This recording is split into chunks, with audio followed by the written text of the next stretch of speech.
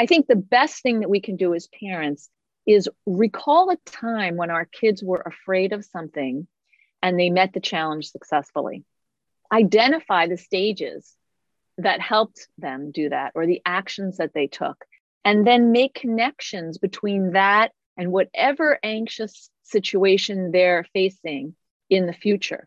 Because anxiety is very good at erasing memories of success and courage. And we have to hold that for our kids. Hello, and welcome to ADHD Essentials, part of the ADHD Rewired podcast network. I'm your host, Brendan Mahan. I'm a former teacher and mental health clinician turned ADHD coach, trainer, and consultant. I can be reached at brendan@adhdessentials.com.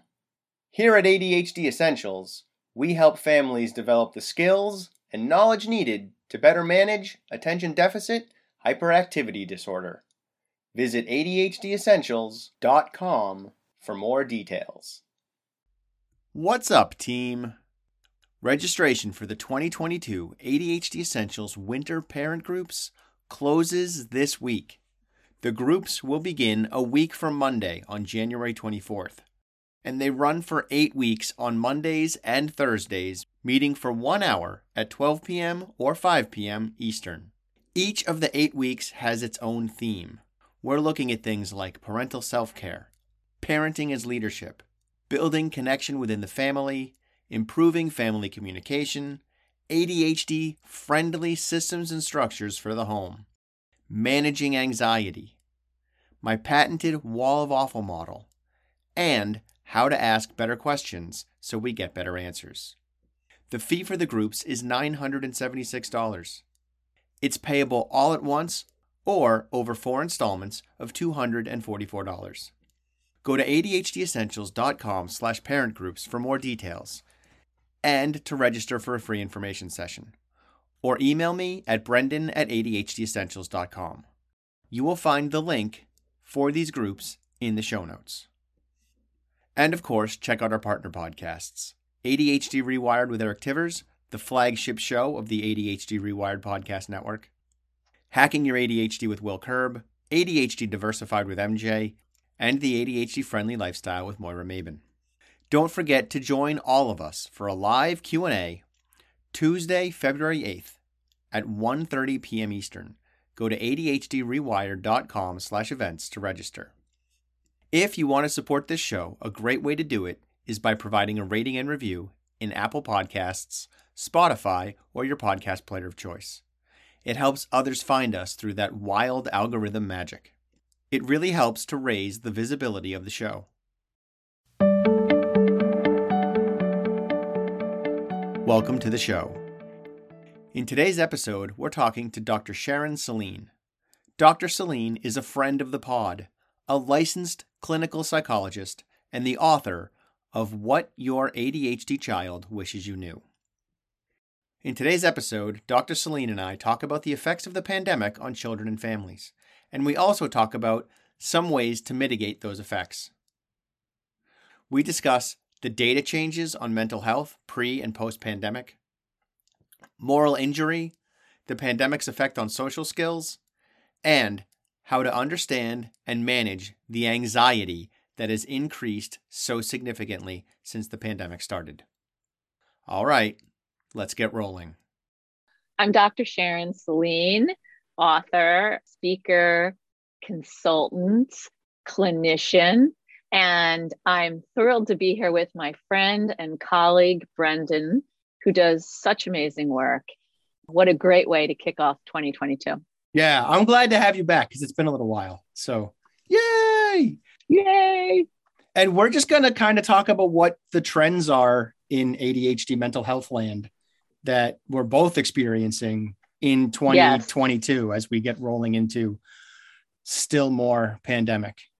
I would love to hear some of the stuff that's sort of jumping out to you in terms of things the parents should be aware of.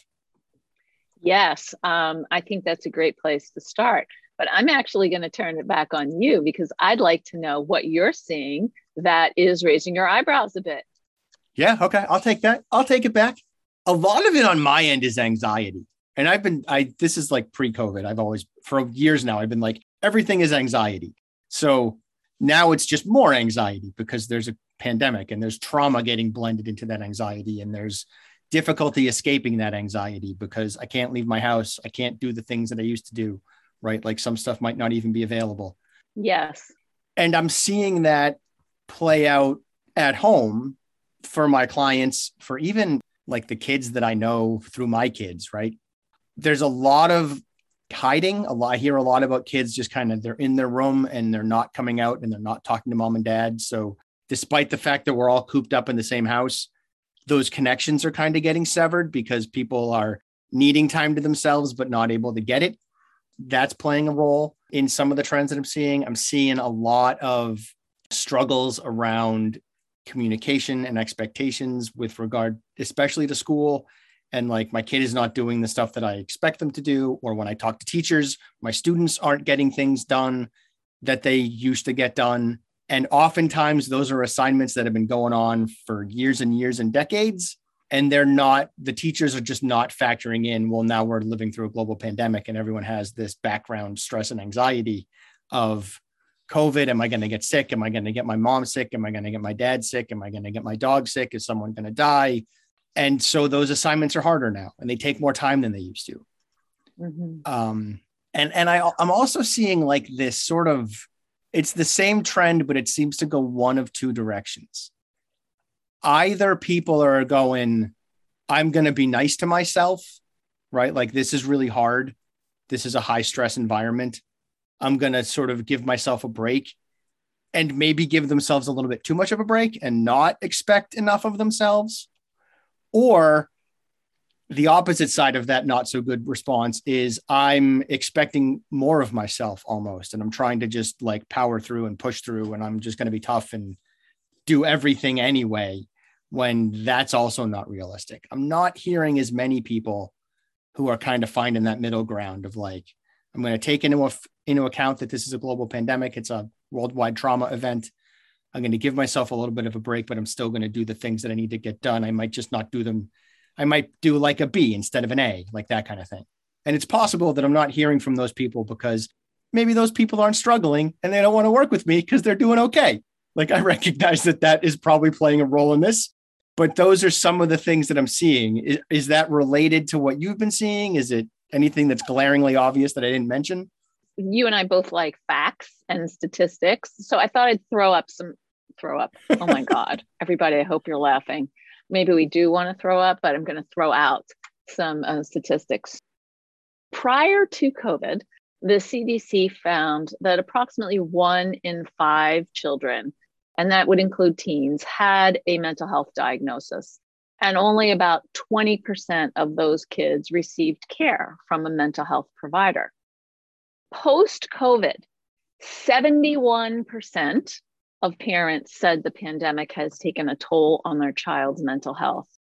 And 69% said that this was the worst thing to happen to their child. And I'm quoting something from the American Psychological Association. And a national survey of 3,300 high schoolers conducted in May of 2020, so that's almost 2 years ago, found that close to a third of the students felt unhappy and depressed more than usual. There are higher emergency room visits, mental health related emergency room visits, particularly for kids between the ages of 12 and 17. And the pandemic has exacerbated existing disparities in mental health. So in states where there are more mental health providers and it's accepted to get mental health services, those numbers are lower than in states where it's not. So I think that's all really important.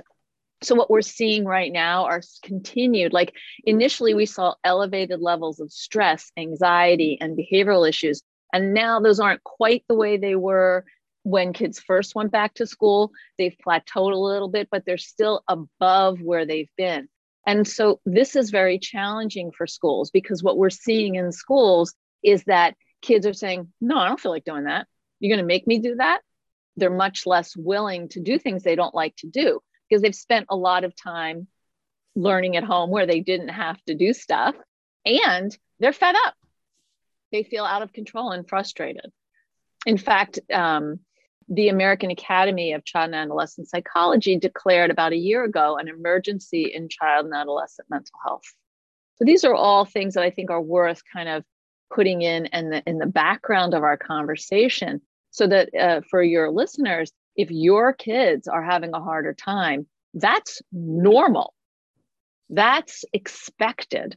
Frankly, the kids who are just doing fine are the kids who I'm, where did you come from? And also, I don't want to be a scaremonger here, but I'm gonna scaremonger a little bit, and I apologize in advance, and I want to own that that's what's happening. Also, if your kid is doing fine, maybe ask different questions, because maybe they're doing a really good job of hiding the fact that they're not doing fine. That's also a possibility. Mm-hmm. And certainly they might be doing fine, right? Like that is entirely possible. But I don't believe for a second that if 71% of kids are struggling, right? I don't buy that 29% of kids aren't affected by this pandemic. Everybody's affected by it. They're just maybe not in crisis land, right? It might not be that significant that mom and dad are going to put it down on a survey. That's right. They're affected, but it may not be significant enough. Right. We are also seeing, this is from an NPR article that came out recently, higher levels of arguing among students, fights among students, violence against those in authority.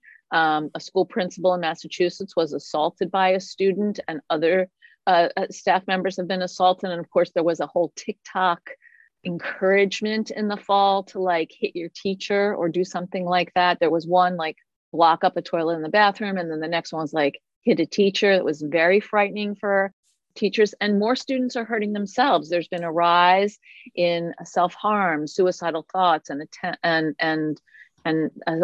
attempts. And so what we want to really understand, now that you're all panicked who's listening, is like a lot of this is the sort of the repercussion of being away from school for an entire year. Mm-hmm. The stress of returning to school has been more than a lot of kids could handle. And particularly if we're talking about kids who are neurodivergent, who already struggle with emotional control and impulse control and, self-awareness. And also, and thank you for mentioning the increase in arguments and the challenges that schools are facing around even assaults on teachers and the bathroom stuff from TikTok and all that, because you're reminding me about a topic that I was chasing down in the beginning of the pandemic. I was trying to get a guest on to talk about this. And then I just lost track of it because other stuff kind of became more important, primarily homeschooling the boys. But now I got space again. So I will make this happen in the not too distant future, audience. But a piece of this, I think, is moral injury, which is not something that gets talked about all that often. It comes out of the military, but that doesn't mean it doesn't apply in other areas. And during early COVID, there was a lot of talk about moral injury playing a role in hospital stuff. The idea behind moral injury is you're being asked to go against sort of your moral compass by situations, and often by people who are in charge, often by in the military, it's like your higher ranked officers. In the hospital, it's like the people who are in charge of you, or just the situation, and doctors and nurses and that stuff. For kids, the people who are in charge are mom, dad, the principal, the teacher, and those sorts of things. And where I look at the lens of moral injury for kids is I am being asked to go to school while at the same time I'm hearing all over the place that it's not safe to leave my house because I might get sick. And I'm being asked to wear a mask and keep people safe and make sure no one is put at risk. But I'm also being told that it's okay for me to take my mask off and sit right next to somebody in the cafeteria, even though I'm supposed to be 6 feet away from everybody. When did that change? Right? So one way that moral injury component might be playing out is, well, screw authority. Why should I respect their authority? They're supposed to be keeping me safe, but they're not. Mm-hmm. And that is a simplified view of the very complicated situation that schools are in. But if I'm 10, 11, 12, 16, 8, I'm going to have a simplified view of the very complicated things that schools are going through. If I'm 30 and not well informed, I might have a simplified view of what's going on with schools. So that response to me makes sense, right? That rebellion piece makes sense. And in fact, one of the ways that this comes up regularly for me is in my parent groups, I talk about values and the role of values in the family and how we want to know what they are so we can communicate them with our kids. And also that our kids are going to have different values than we have and that we need to be able to navigate that and be okay with it. And one of my go-to examples is for me growing up, someone in authority told you to do something, you did it, you listened, they knew what they were talking about. That's why they were an authority. Like they were vetted already. And it took me a long time to learn that like, maybe they're not. Like you don't just blindly listen to people in authority, but that's still in me, right? In my core, there's still that like, no, listen to people in authority. And I have to kind of talk my way out of that sometimes. My kids though, oh no. My kids know that to play the game, you should listen to the people in authority, but they don't automatically trust them. They don't automatically respect them. None of that. My kids are like, nah, they're an authority because they're power hungry. And I will only do what I am being told to do so I don't get in trouble. Mm-hmm. And I'll navigate that as necessary. So it's different.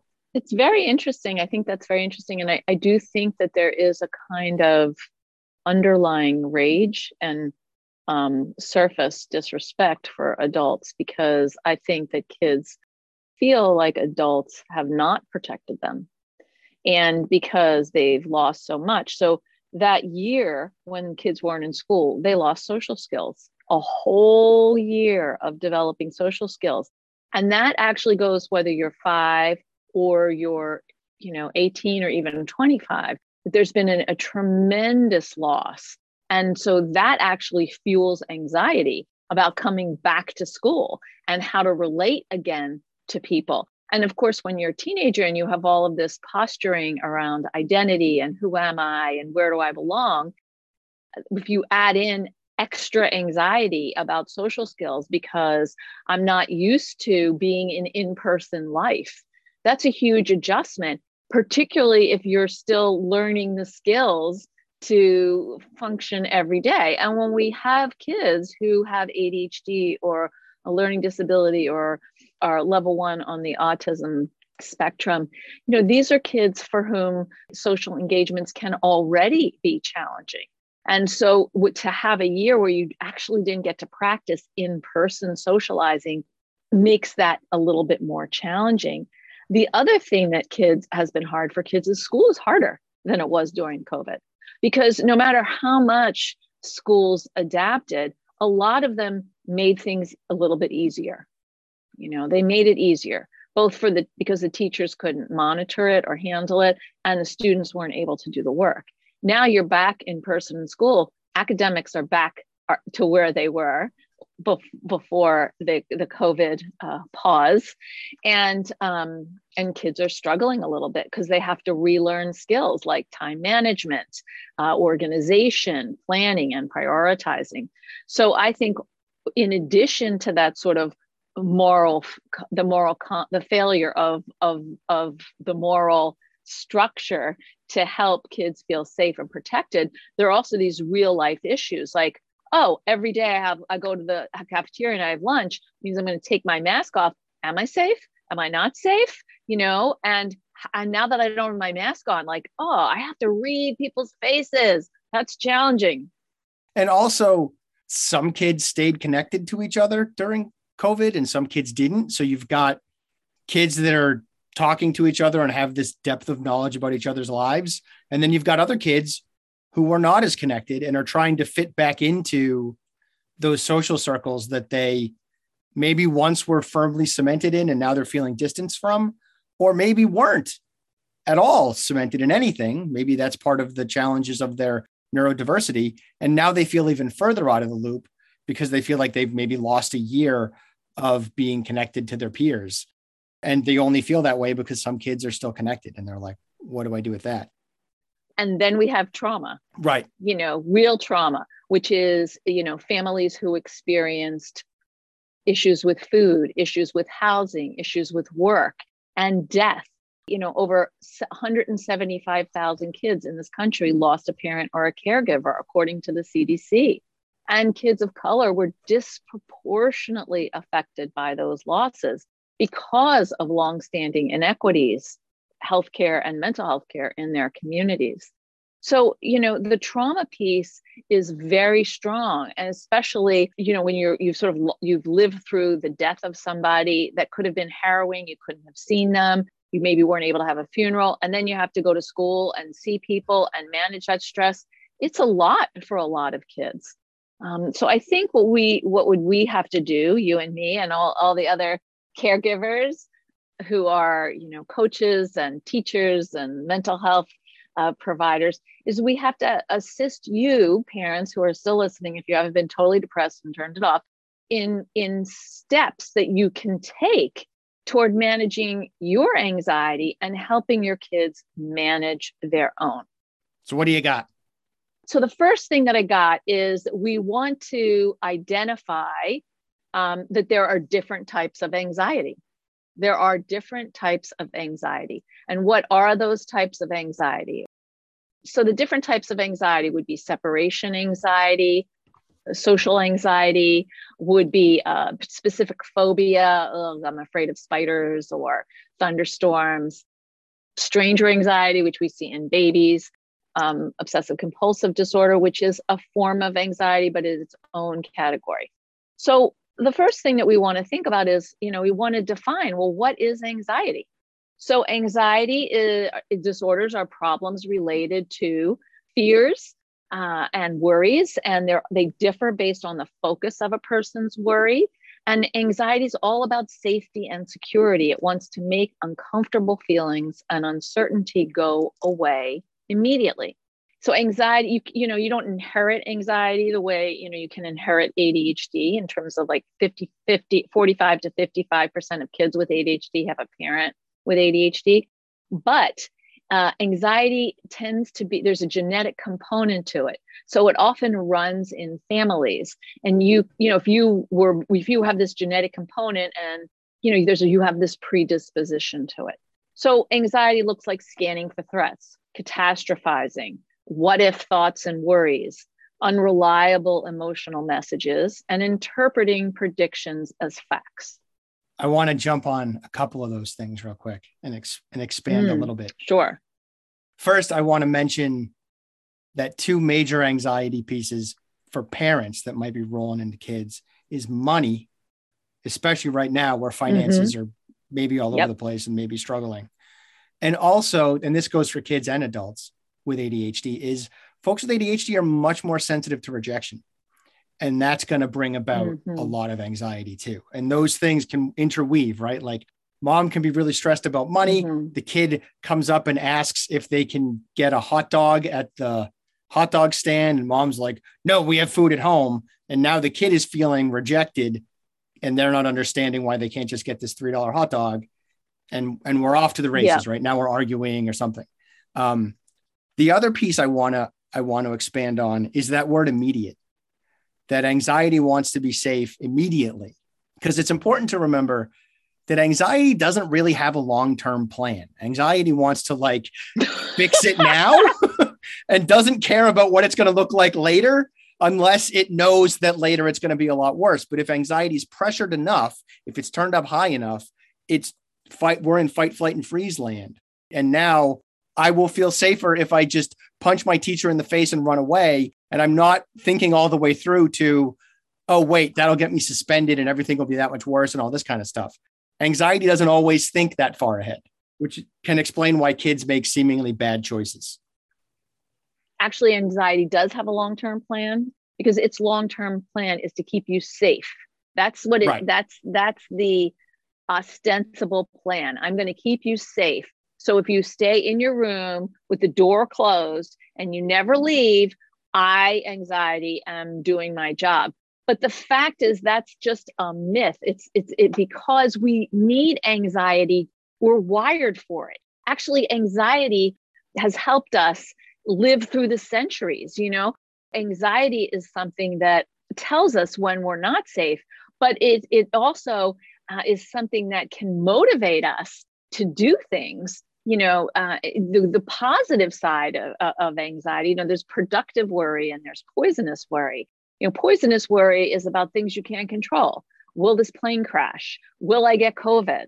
Will there be a thunderstorm and lightning will hit my house? Who knows?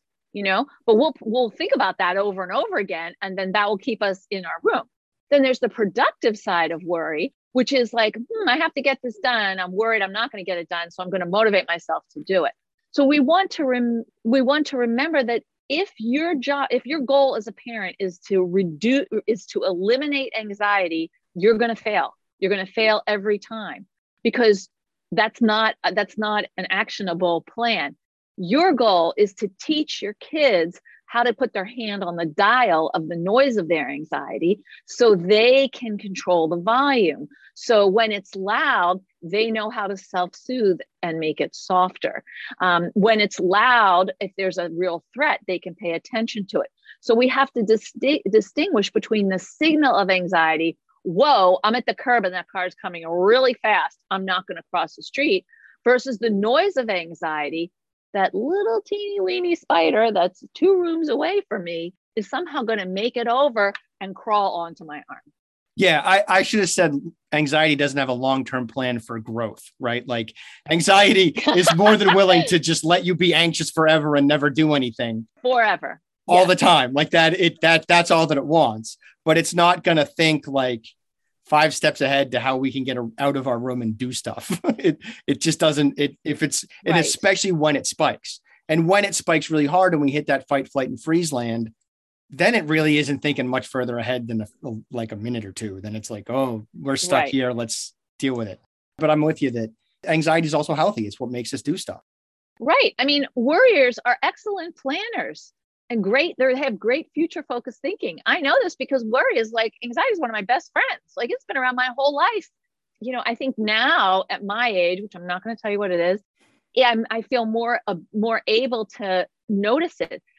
There are a few things that you can do to help reduce anxiety. First of all, understand the difference between nervousness, worry, and anxiety. Nervousness is uncertainty with a novel task or situation. It usually diminishes when you've had an experience or learned a skill. So for example, I'm nervous about going to school because after vacation, because I haven't really seen anybody or talked to them. I'm nervous about that. Of course you are. And how can we strategize for that? Worry is when you expect a negative outcome. It's how you think about things. And worriers turn what ifs into believable situations. And then anxiety is a condition of over-responding physiologically and emotionally to a fear or worry. So anxiety distorts thinking and exaggerates emotions. What can we do with that?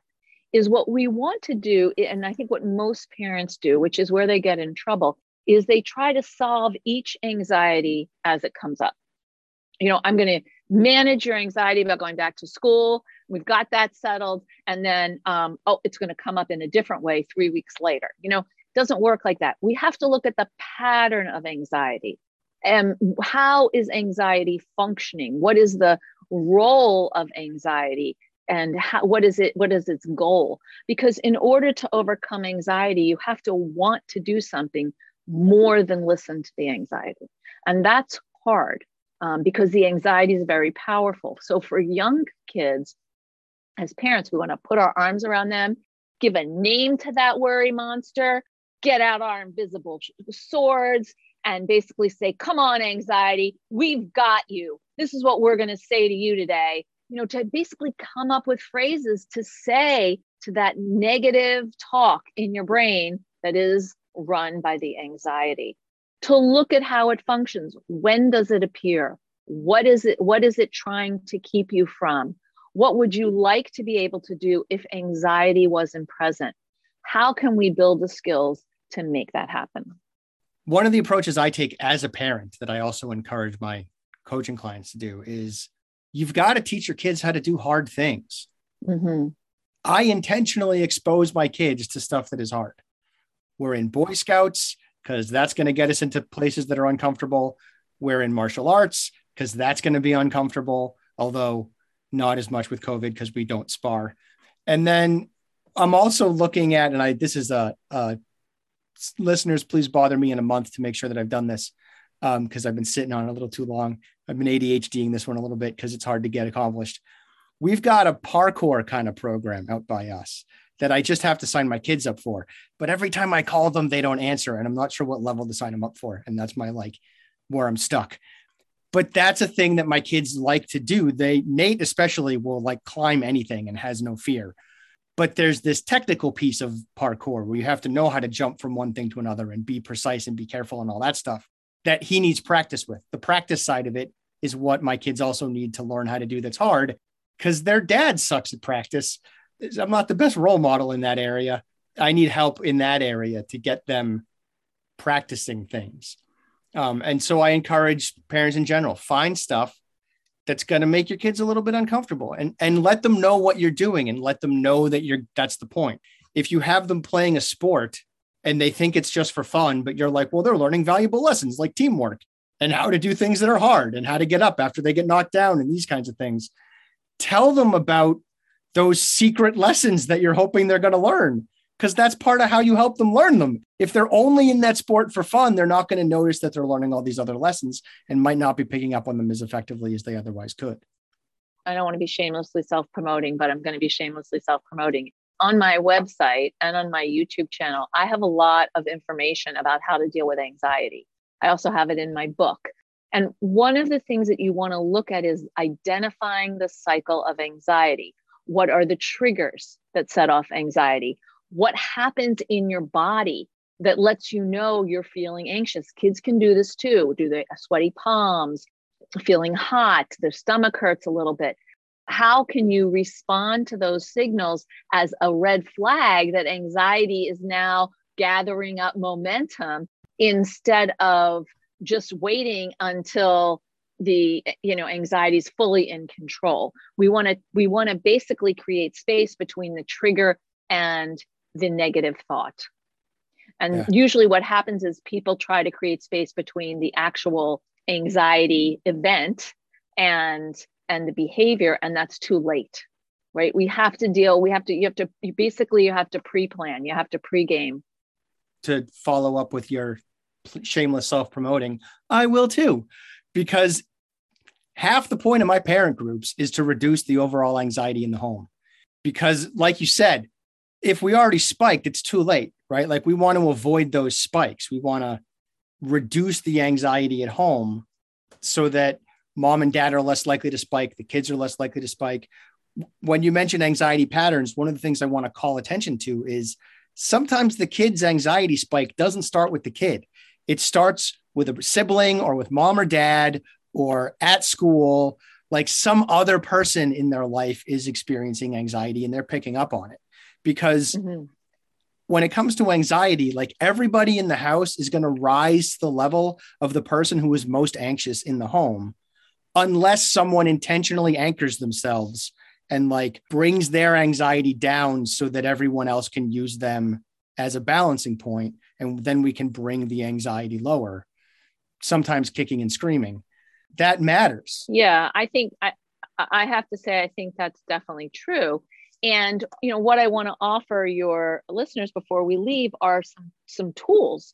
So one is you want to change your relationship to anxiety. You can't eliminate the anxiety, but you want to change your relationship to it by treating it like a puzzle.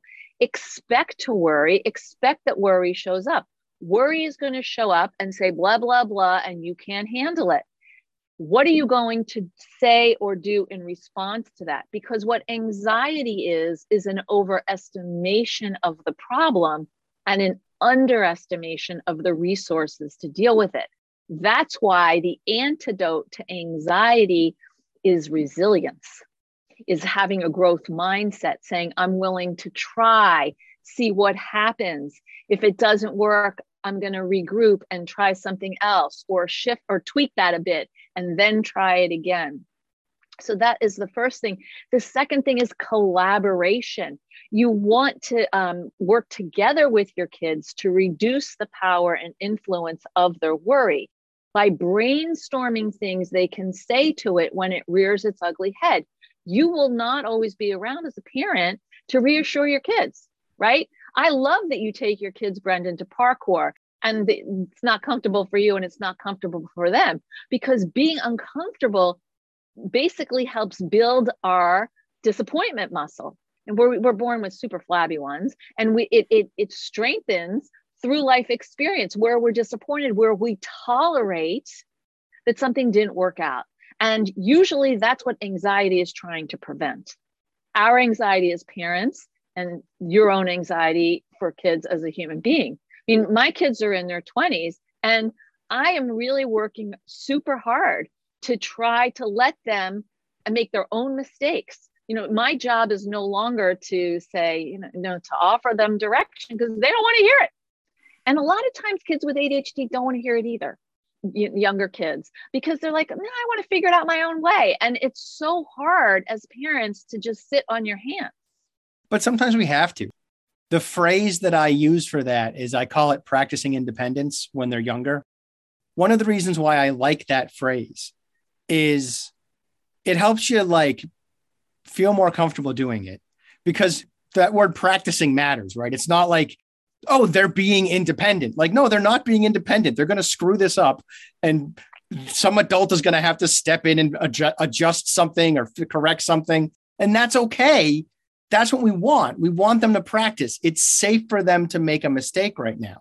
That's a growth mindset. That's right. A growth mindset. Yeah. They're supposed to practice when you are home with your parents, whether you're, 6, 16, some people are still practicing, post-college, living at home right now. That's a different situation, but you know what I'm trying to say. Yeah. We want to help our kids get focused on what they do want when they're feeling anxious instead of what they don't want. Right. Another useful piece of this practicing independence term is avoiding the judgment of other parents. When my guys were little, 6, 7, I would let them walk pretty far away from me and cross the street and all kinds of stuff, depending on where we were. And sometimes I'd be with other parents and they'd say to me, you're going to let them get that far away? You're going to let them cross the street? And I would just look at them and say, yeah, they're practicing independence. It's a way to explain, it's not that I'm a negligent parent. I know what's going on. I'm doing this on purpose. I'm granting them this freedom on purpose, because when I grant them this freedom, they get to feel it and they get to make some mistakes or not make some mistakes. And I get to learn that I can trust them. Mm-hmm. And that's really important. Learning that you can trust your kids is incredibly beneficial to your relationship with them, because then they know that you trust them, and that helps them feel safer and more secure in the relationship, especially as we get older and they start to want more independence. Naturally, that desire for more independence becomes an easier thing to accomplish when you've been sort of granting it in controlled doses throughout their lives. I think that's really important. And the other thing that I was thinking is that, when you have the safe container of your parents, that's part that, that's really, if you think about it, when your kids are little, and you're at the playground and they wander toward the slide, and then they turn around and they look at you to see if you're there, and you're smiling and you're nodding, and then they keep wandering. That kind of process happens throughout maturation, right?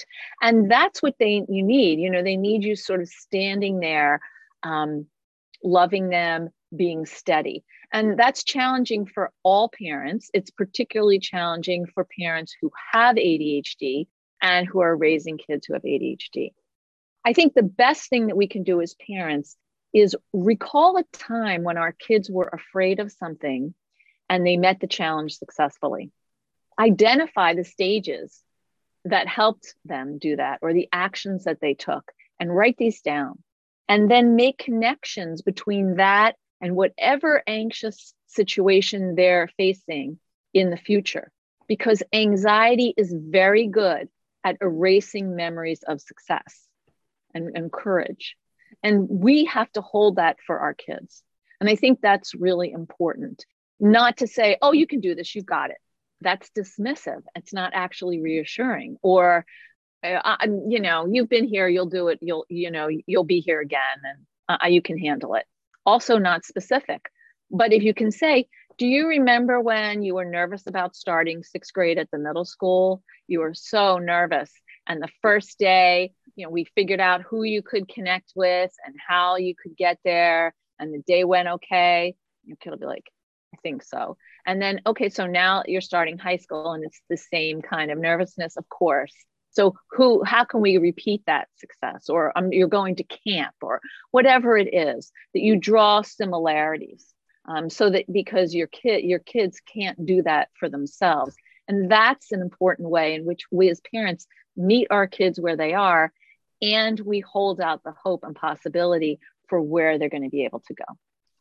And just being mindful of time, do you have any ending essentials that you'd like to share with our audience? When our kids are anxious, it's very provocative for us, particularly if you run on the anxious side like I do.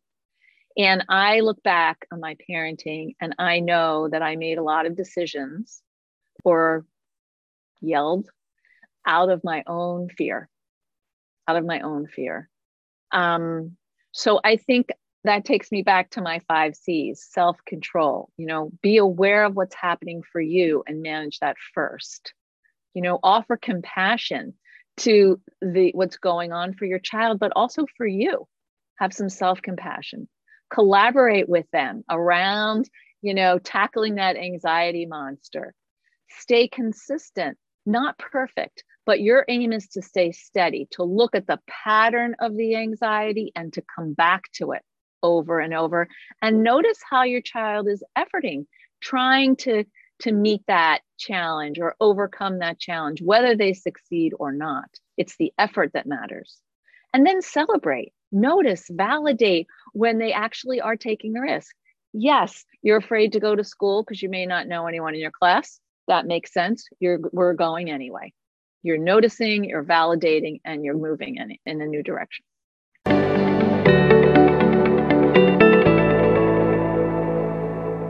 Hey, you're still here. Nice. Thanks for staying focused all the way through. If you have any thoughts or questions about today's episode, feel free to email me at brendan@adhdessentials.com. And don't forget to check out the website, adhdessentials.com, and visit our Facebook community. I'm looking forward to talking to you again next week. In the meantime, keep focusing on improvement over perfection. 10% better is all you need.